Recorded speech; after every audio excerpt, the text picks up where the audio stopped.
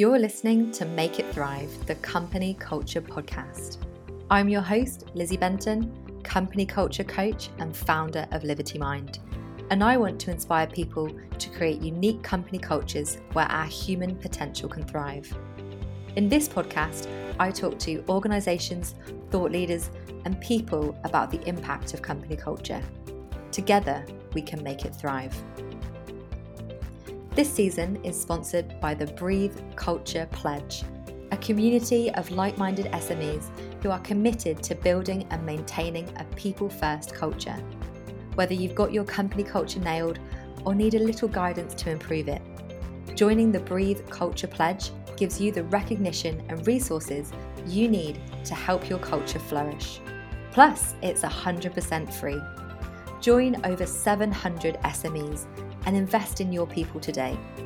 Head over to breathehr.com/culture pledge to find out more.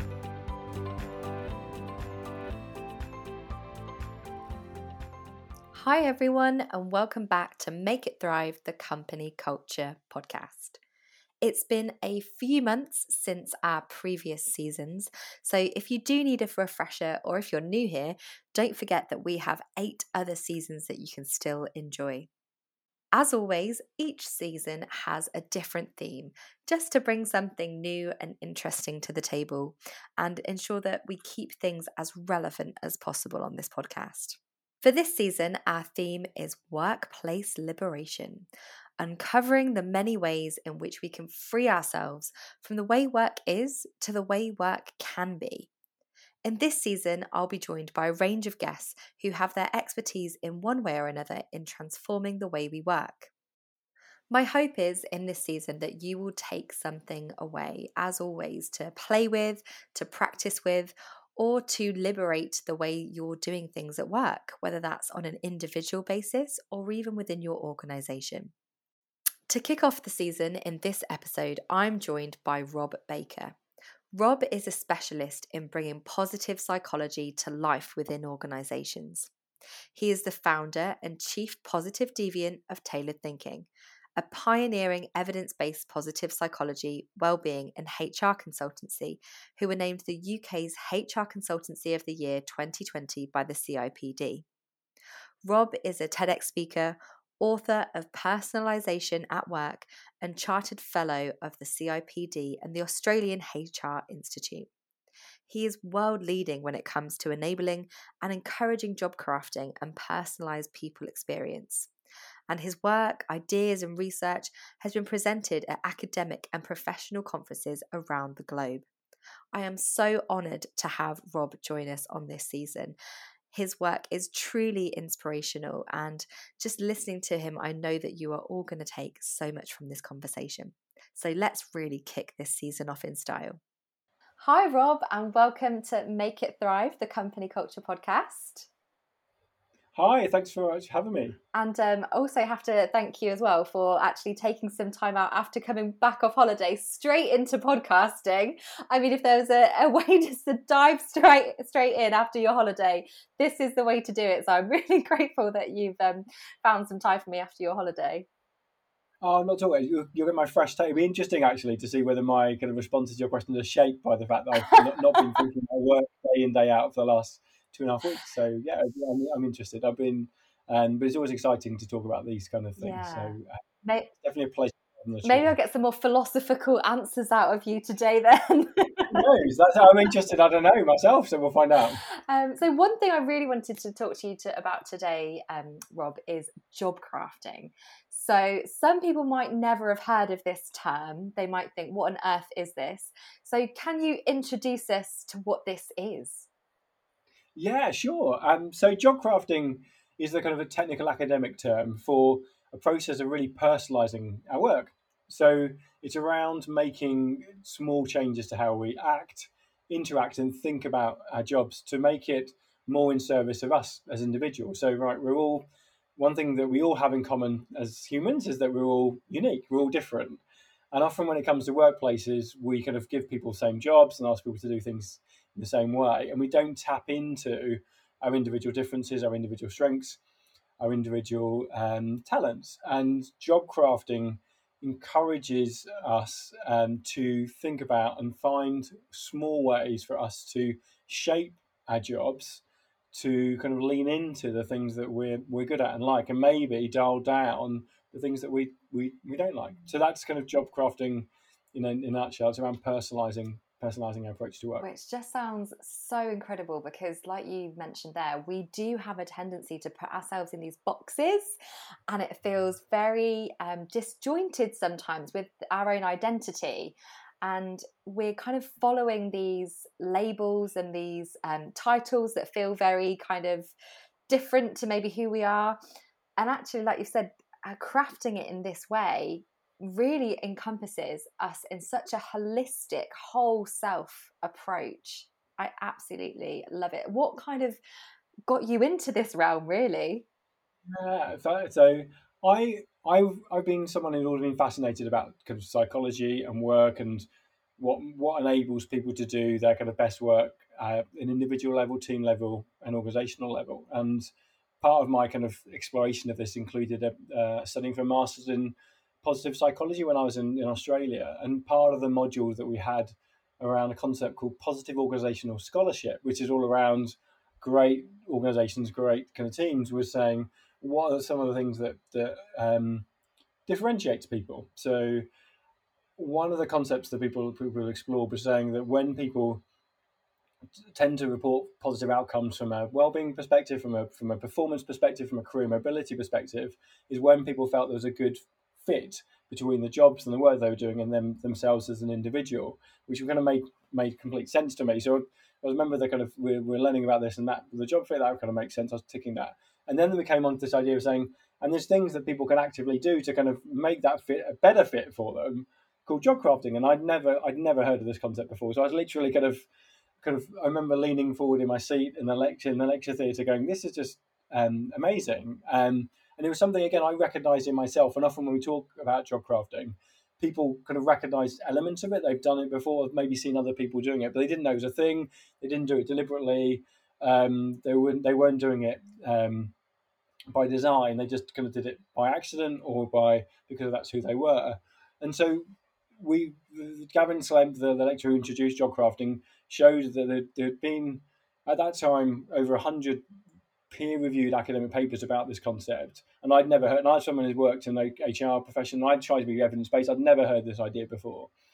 And since then, it's 7 or 8 years since then. There's been over 160 peer-reviewed papers about this. So it's one of the kind of the research behind this is so compelling, but we just didn't know about it. So what I did, kind of pretty much as soon as I heard about this concept, I was like, right, I want to play with this. I want to explore it. So I didn't give anyone.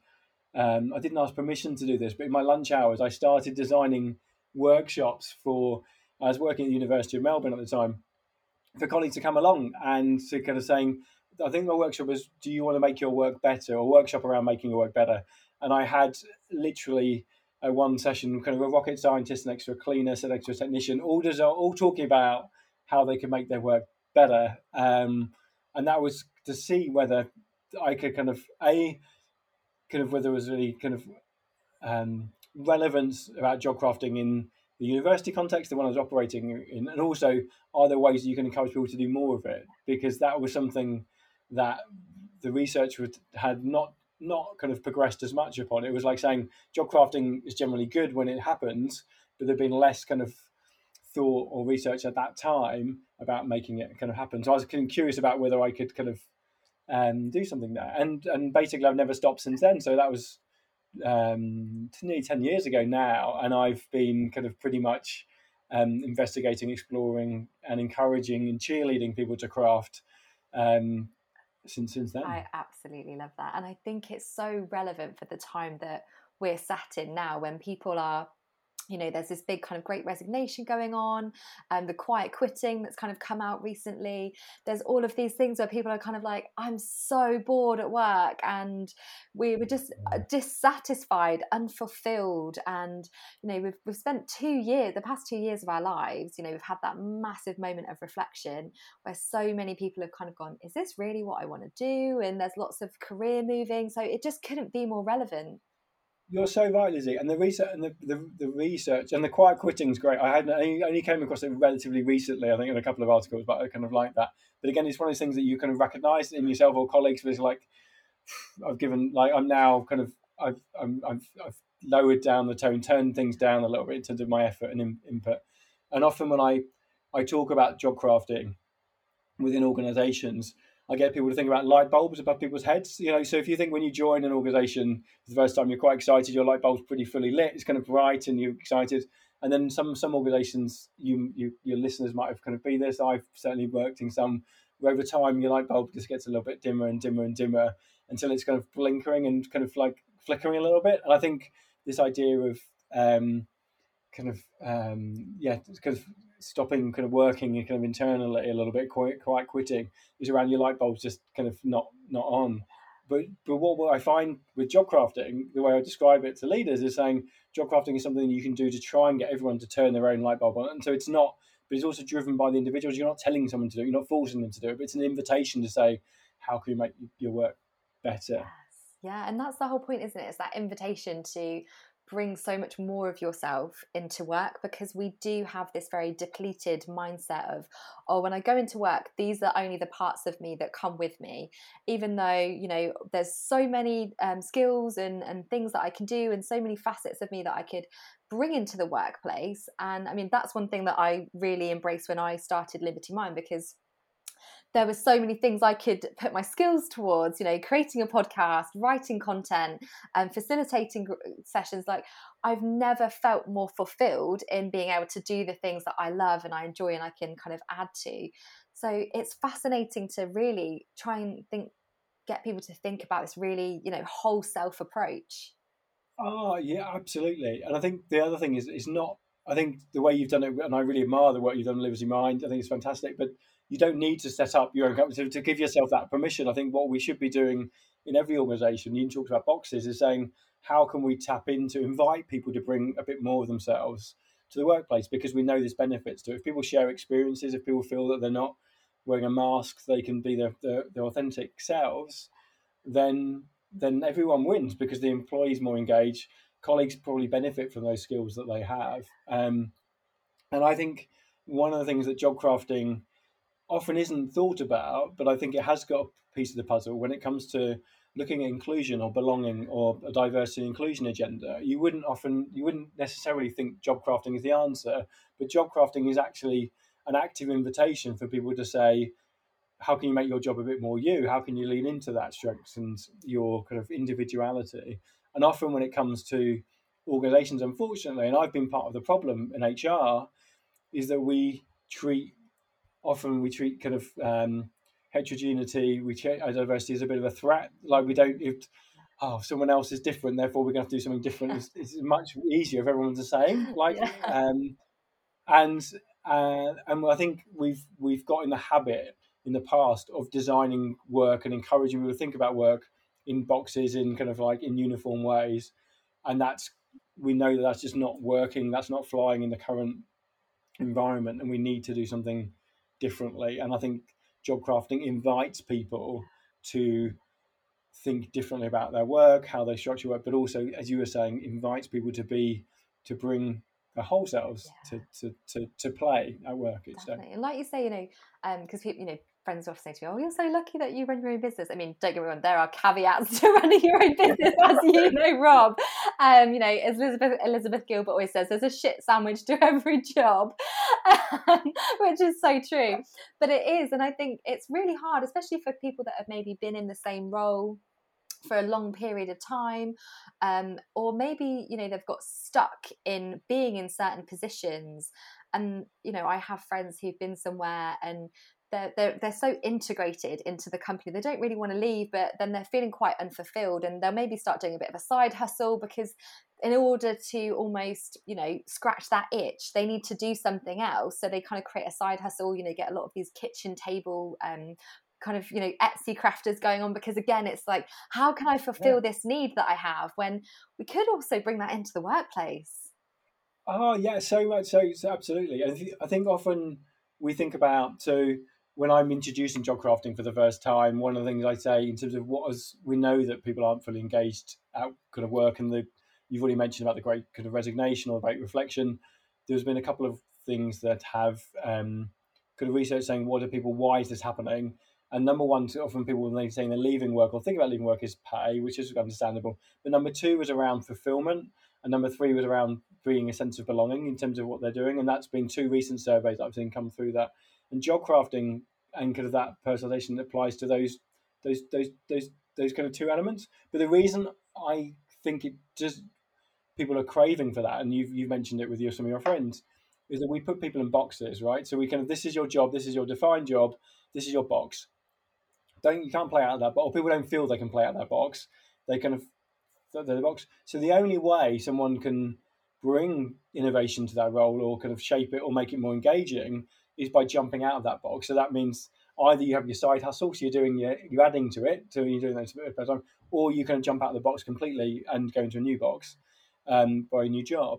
But actually, and so from an organizational perspective, they're potentially losing someone in that way, because if they're going to go to another job, they feel the only way they can get that new challenge or opportunities by going to a new role. But job crafting, or this mindset around personalization, is saying, well, why can't we just make that your box a bit kind of better fit for you as an individual? So rather than people feeling that there is something missing, it's around saying, well, what can I do to shape it, to improve it? And I think we get so kind of just familiar with doing work in the same way into the expectations of ourselves and the manager's expectation of us. We don't often have the invitation to think about what can we do differently, how can we make our job better. And I was running a workshop session with someone recently, and someone had been there for an organization for 10 years, and it was an innovative, positive organization. And they're saying it's the first time I'd ever been explicitly asked, how could you make your job better?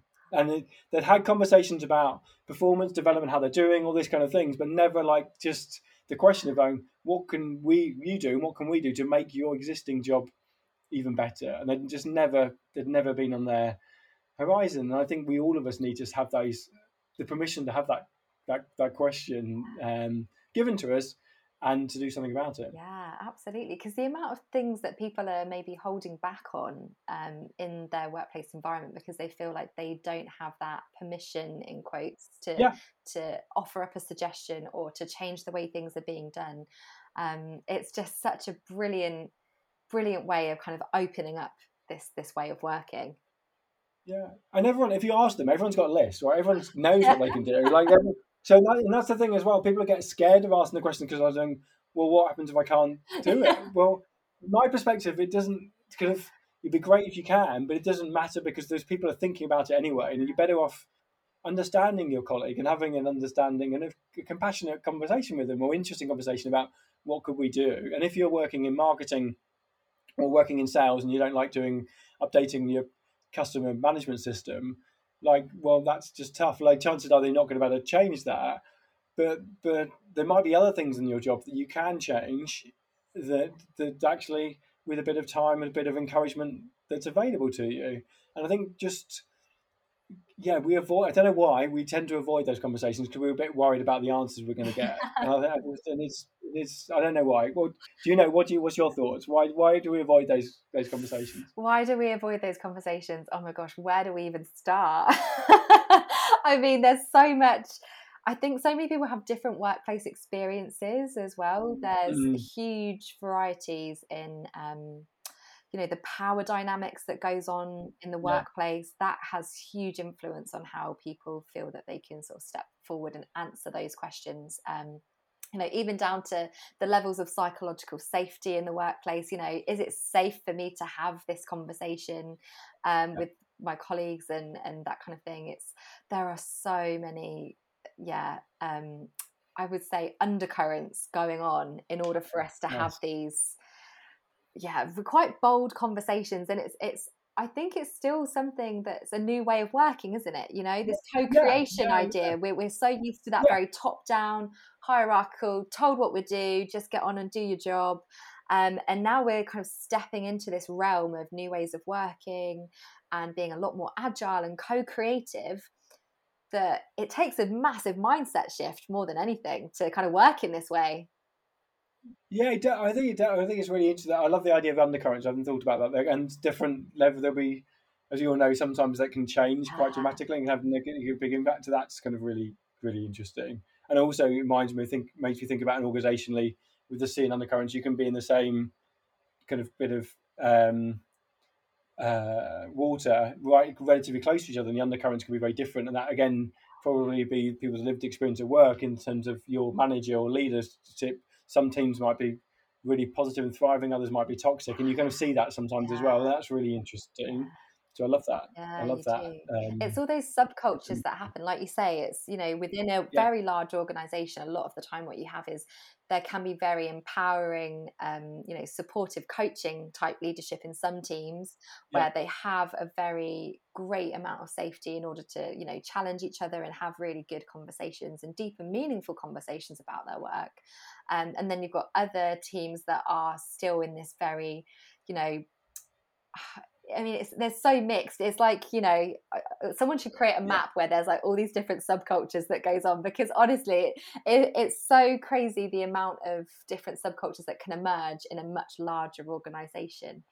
There is. Yeah, I think, yeah, I definitely think there is those informal kind of hierarchies, and often when people say, "When does job crafting not work?" For me, and the only time that I would say that it kind of there is definitely not, I would advise against it, is when there isn't the genuine permission and encouragement to be able to kind of to experiment with the job, to talk about agile, to be more iterative in terms of how you're doing. So I have to my cost kind of worked with some organisations. They said, we think this is a good thing, go and do it, but the team hasn't been ready or the management hasn't been supportive of it, and actually people have been more frustrated in those circumstances because they're saying, with one hand you're saying do this, and with the other I'm being told not to do it, either explicitly or passively aggressively within the workplace to do it, and actually people feel worse in those circumstances because you're getting those kind of mixed messages. So that kind of authentic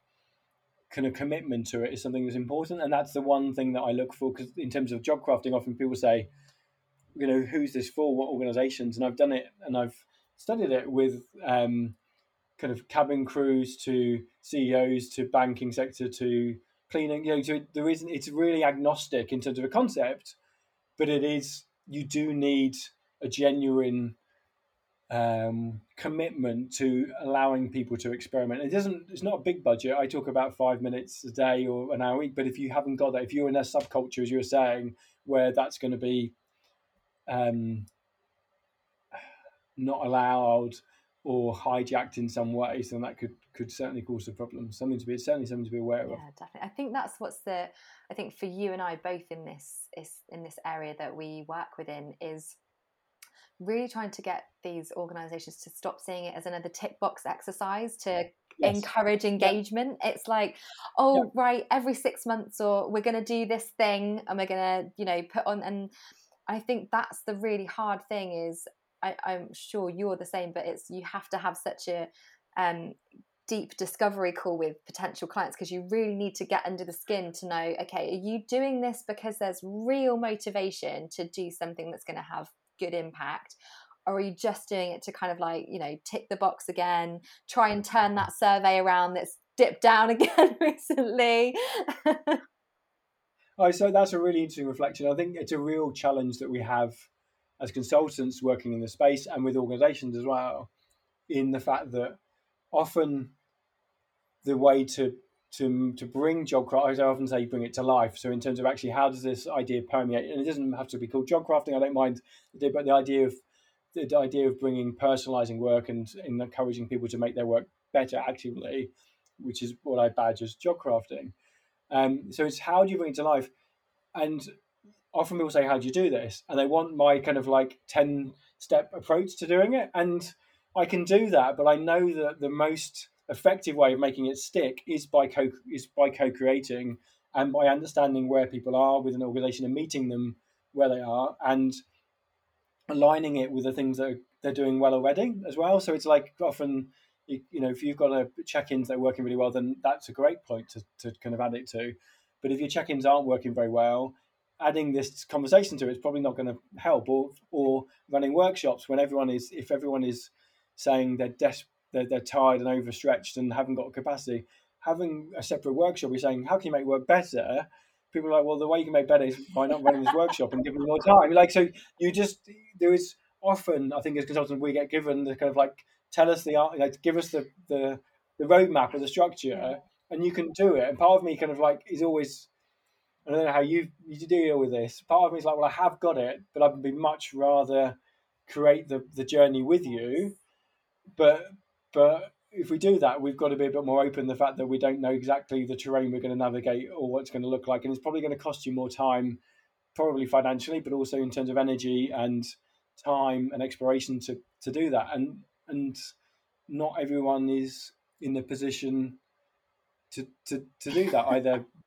And that's a challenge. And so, yeah, I think it's a really interesting. What do you find that yourself in terms of people that managing that balance between saying wanting the kind of clear roadmap versus trying to co-create something with organizations? Yeah, absolutely. And I think because it's one of those things where they really want the answers, but the answers are Yes. within the group already. And as the coach, because you have the experience of what worked and what hasn't worked, or those kind of things, they try to lean on you too much sometimes in order to give them the answers. And it's really important, like you say, yes, there's a way of doing it, definitely, and there's areas that I could go through, but we don't know, like you say, things can change, things can come up that gets in the way, and we go, oh, hang on a minute, we didn't realize that we need to have a conversation about this, because this has all of a sudden come up, and actually it's going to get in the way of us moving forward.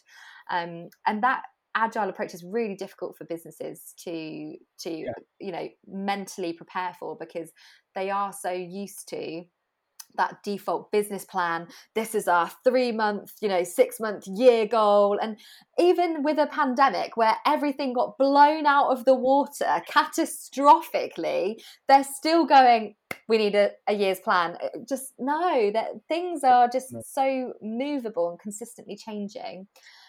It's really hard to shift people's mindset in that. Go with the change. It's comfort, isn't it? I think it's comfort. I think it's mindset, but it's not. Again, I think it's often to blame people to say like this is the kind of your fault for not having that mind change. If only you change your mindset, then everything. I think we often, again, from a human-centered approach, we forget that people have just got into deep grooves. Yeah. Like I was talking to someone about grooves, and like it's really, really hard to jump out of that. If your needle will go for your record and it keeps going out, it's just really smooth and easy, and you know how it works. To get someone to then to change that, where we're kind of not having that framework, we're saying we need to be more iterative, we need to be more agile, we need to be more flexible. When it comes to work, from my perspective, we need to kind of allow people to kind of draw around the edges. People just they're uncomfortable with that, and I think we can blame people for saying, well, you should just be comfortable. But if that's all they know, and that's how they've been trained, and that's the mindset that's been given to us, it's totally kind of understandable.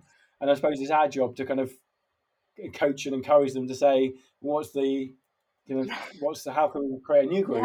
And what's the best way of doing it? Yeah, absolutely. That makes me think of like the Emperor's got a new group. Like I can think of some really quirky things now. I've got groove coming into the mix, but it's true. It's I often say really my role is to be a pathfinder for you, to kind of help you find those paths of where to go next, because it is so easy, and we do it all the time in our lives. We go for the easy thing, the thing that we've always done, but the easy choice isn't the best choice, and that's just what we kind of tend to get wrapped up in.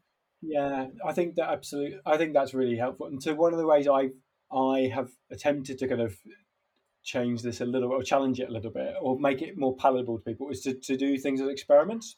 So often when I'm introducing job crafting to people, saying, well, rather than assuming this is going to work or not going to work for you, let's actually run some experiments with you. Because if you run experiments, often it's like it's fixed, it's time bound, and then you collect some data, and then you can make a decision. So we feel that we need to make a decision now for the forever. Yeah. And I think that's often organizationally, we often do that. It comes back to your 12-month, 36-month roadmap. We're going to feel we need to do this for everyone, or we need to do it now.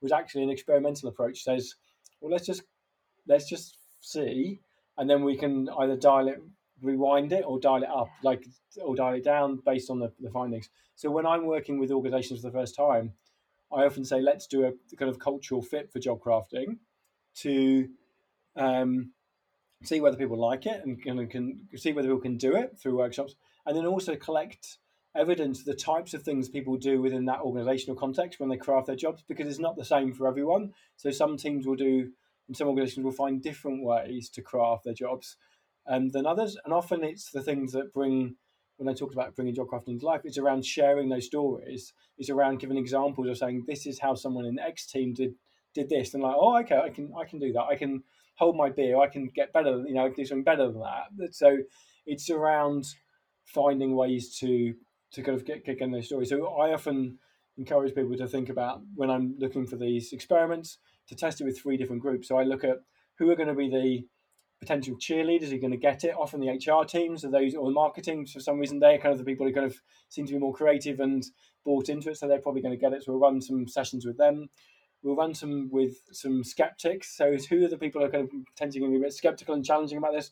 And often it tends to be IT teams or the legal teams. I don't know why, but it just tends to be So like, compliance focused. yeah. Or the financing, or and then what's a group we don't know. So who's a set of some colleagues that we just don't know the answer is going to be. And I find those really helpful. To kind of collect some evidence and data to kind of whether it's successful. And I mean, again, it's really important we don't say it's a panacea, but I've not come across a group that haven't been able to craft with the right kind of framework and encouragement to do it. But also we kind of collect those stories. And also it's even more powerful organizationally if you can say, wow, have you convinced the IT team? Well, they're saying, if the IT saying this is a good thing, then blimey, everyone should will think this is a good thing, So that can be really helpful, but it's a bit scary as well. And the first time I did it, I was like, oh, is this a good thing? Am I making life more difficult for myself here in terms of this approach, rather than giving them their 12-point plan? Yeah. I find that for me, kind of such a useful exercise in terms of collecting data, collecting kind of evidence that is working, but also then when it comes to the next stage of saying, how can you do more of this? You've also got some groups of people you can call upon to help bring their ideas, because if they're saying, do you find this useful? Well, my next question is, how could we do more of it? And that's again can be really, really, really simple stuff, but if you haven't got those experiences, if you're doing things in isolation, it's really, really hard to get to that data. Yeah, definitely. That is such great insight, Robin. I love the way you've said, to experiment, because that is something that can easily, come up with organizations, is it feels like they have to commit to some really big, lengthy project, and it can feel really overwhelming, and they're wondering who's going to get involved. But coming at that kind of innovative approach of, well, let's play with this first and then see what happens. It kind of puts everyone else at ease, that there's not so much pressure on it.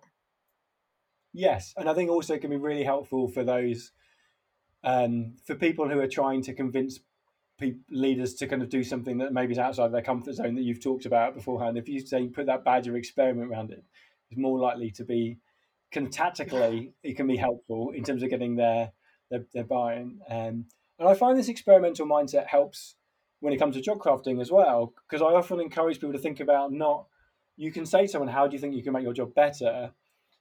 But you may not be right? We don't know until we try. So often I encourage people to think about running an experiment. So if I was to do a session with someone, and people listening to this call, excuse me, can do this yourself, in terms of saying, if I was to invite you to make your job better for the next week, and I gave you a budget of 5 minutes a day or an hour a week, what's an experiment you could run? What's something you can do, and just reflect on that.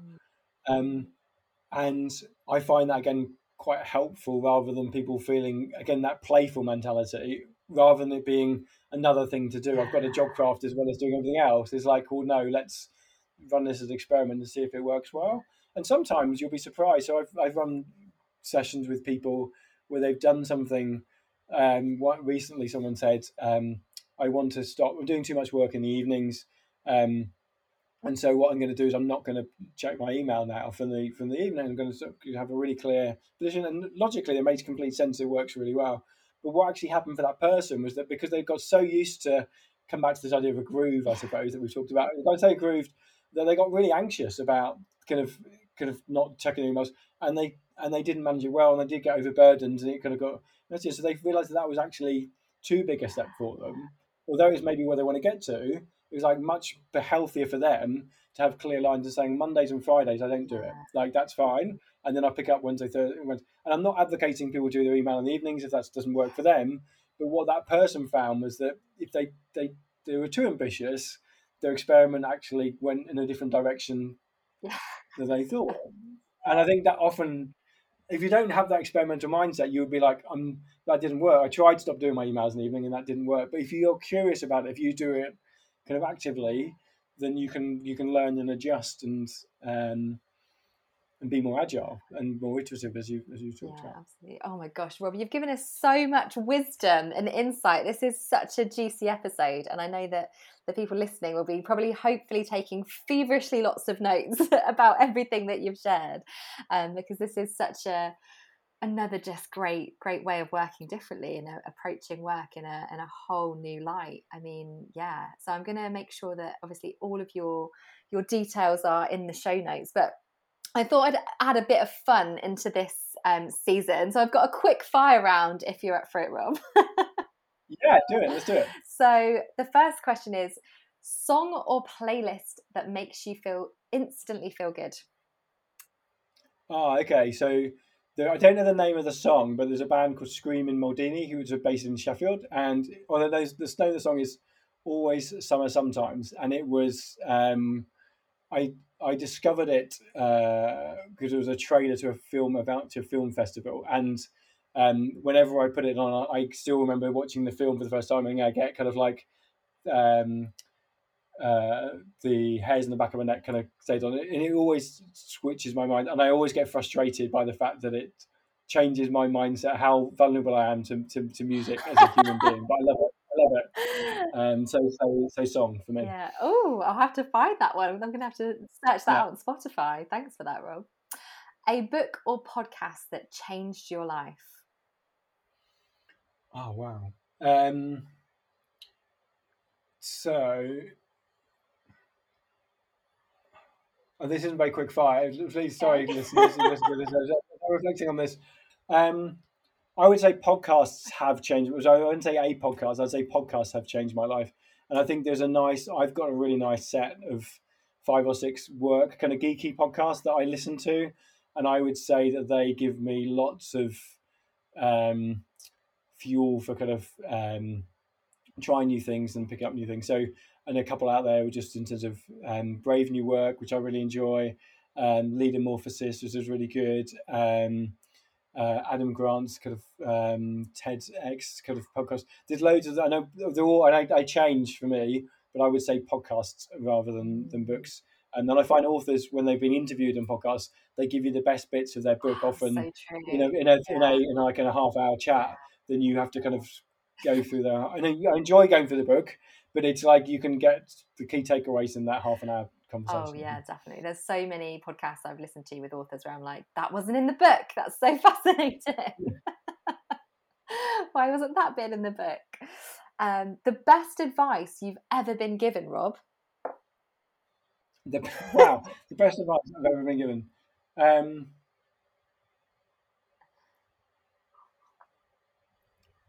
It changes every day. So I'm trying to think about.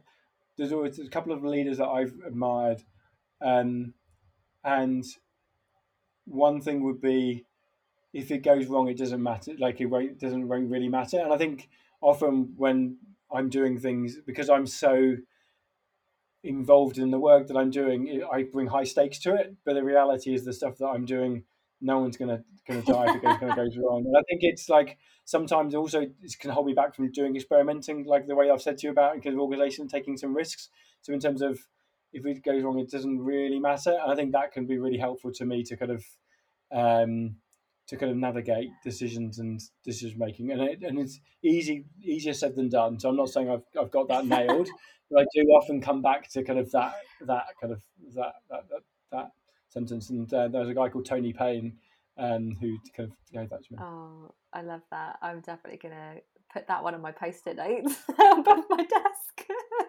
Because I'm exactly the same. I commit so much to it. I get so emotionally involved. Yeah. With the high stakes, I don't think it's helpful sometimes. It's good to have that level of commitment. That's what people would really value in you, Lizzie, as a consultant. But it's at the same time, I think it can paralyze us a little bit as well. 100%. Yeah, completely relate to that. One of your bucket list items, Rob, that you are yet to tick off. Oh, okay.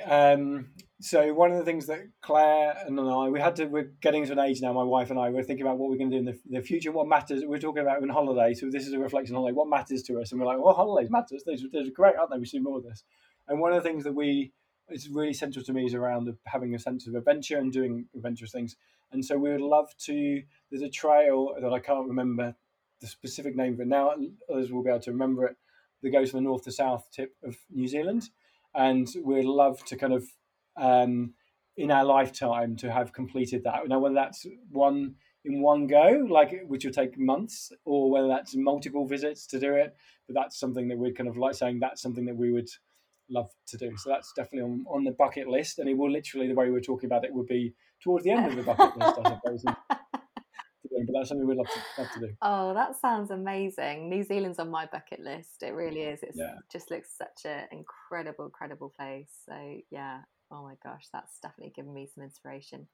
And the last one is, if you could create a placard for a public protest, what would it be? So my probably today, to think about, so it's in terms of, I'd probably say embrace our human's messiness, or something like that. So in terms of, and this comes back to organisationally rather than like broader societal political issues, though I think it's linked to it, is the fact we expect everyone to act rationally, and we expect ourselves to act rationally, and we get frustrated when people don't do this. But the reality is we're all messy, we're all individual, and it comes back to the centre of our hearts. And I think we need to design and embrace that messiness, rather than kind of fight against it. And I often feel as individuals, as people, we aren't curious enough about or embrace our messiness. So maybe probably embrace our messiness would be the thing that I would put on my placard today. I love that. Amazing. Oh, thank you so much, Rob. I could have chatted to you for hours. It's been such a joy. Like I've said to the audience, I will make sure that everything of where to find you is in the show notes, including your amazing TED Talk as well, because that's definitely worth watching, everyone. So yeah, thank you so much, Rob. It's been thank you. It's been really fun. So thanks so much. You've been listening to Make It Thrive, the Company Culture Podcast, with me, your host, Lizzie Benton. If you've enjoyed listening and want to keep up with all things culture, don't forget to subscribe. Thank you so much for listening, and I look forward to welcoming you back next week.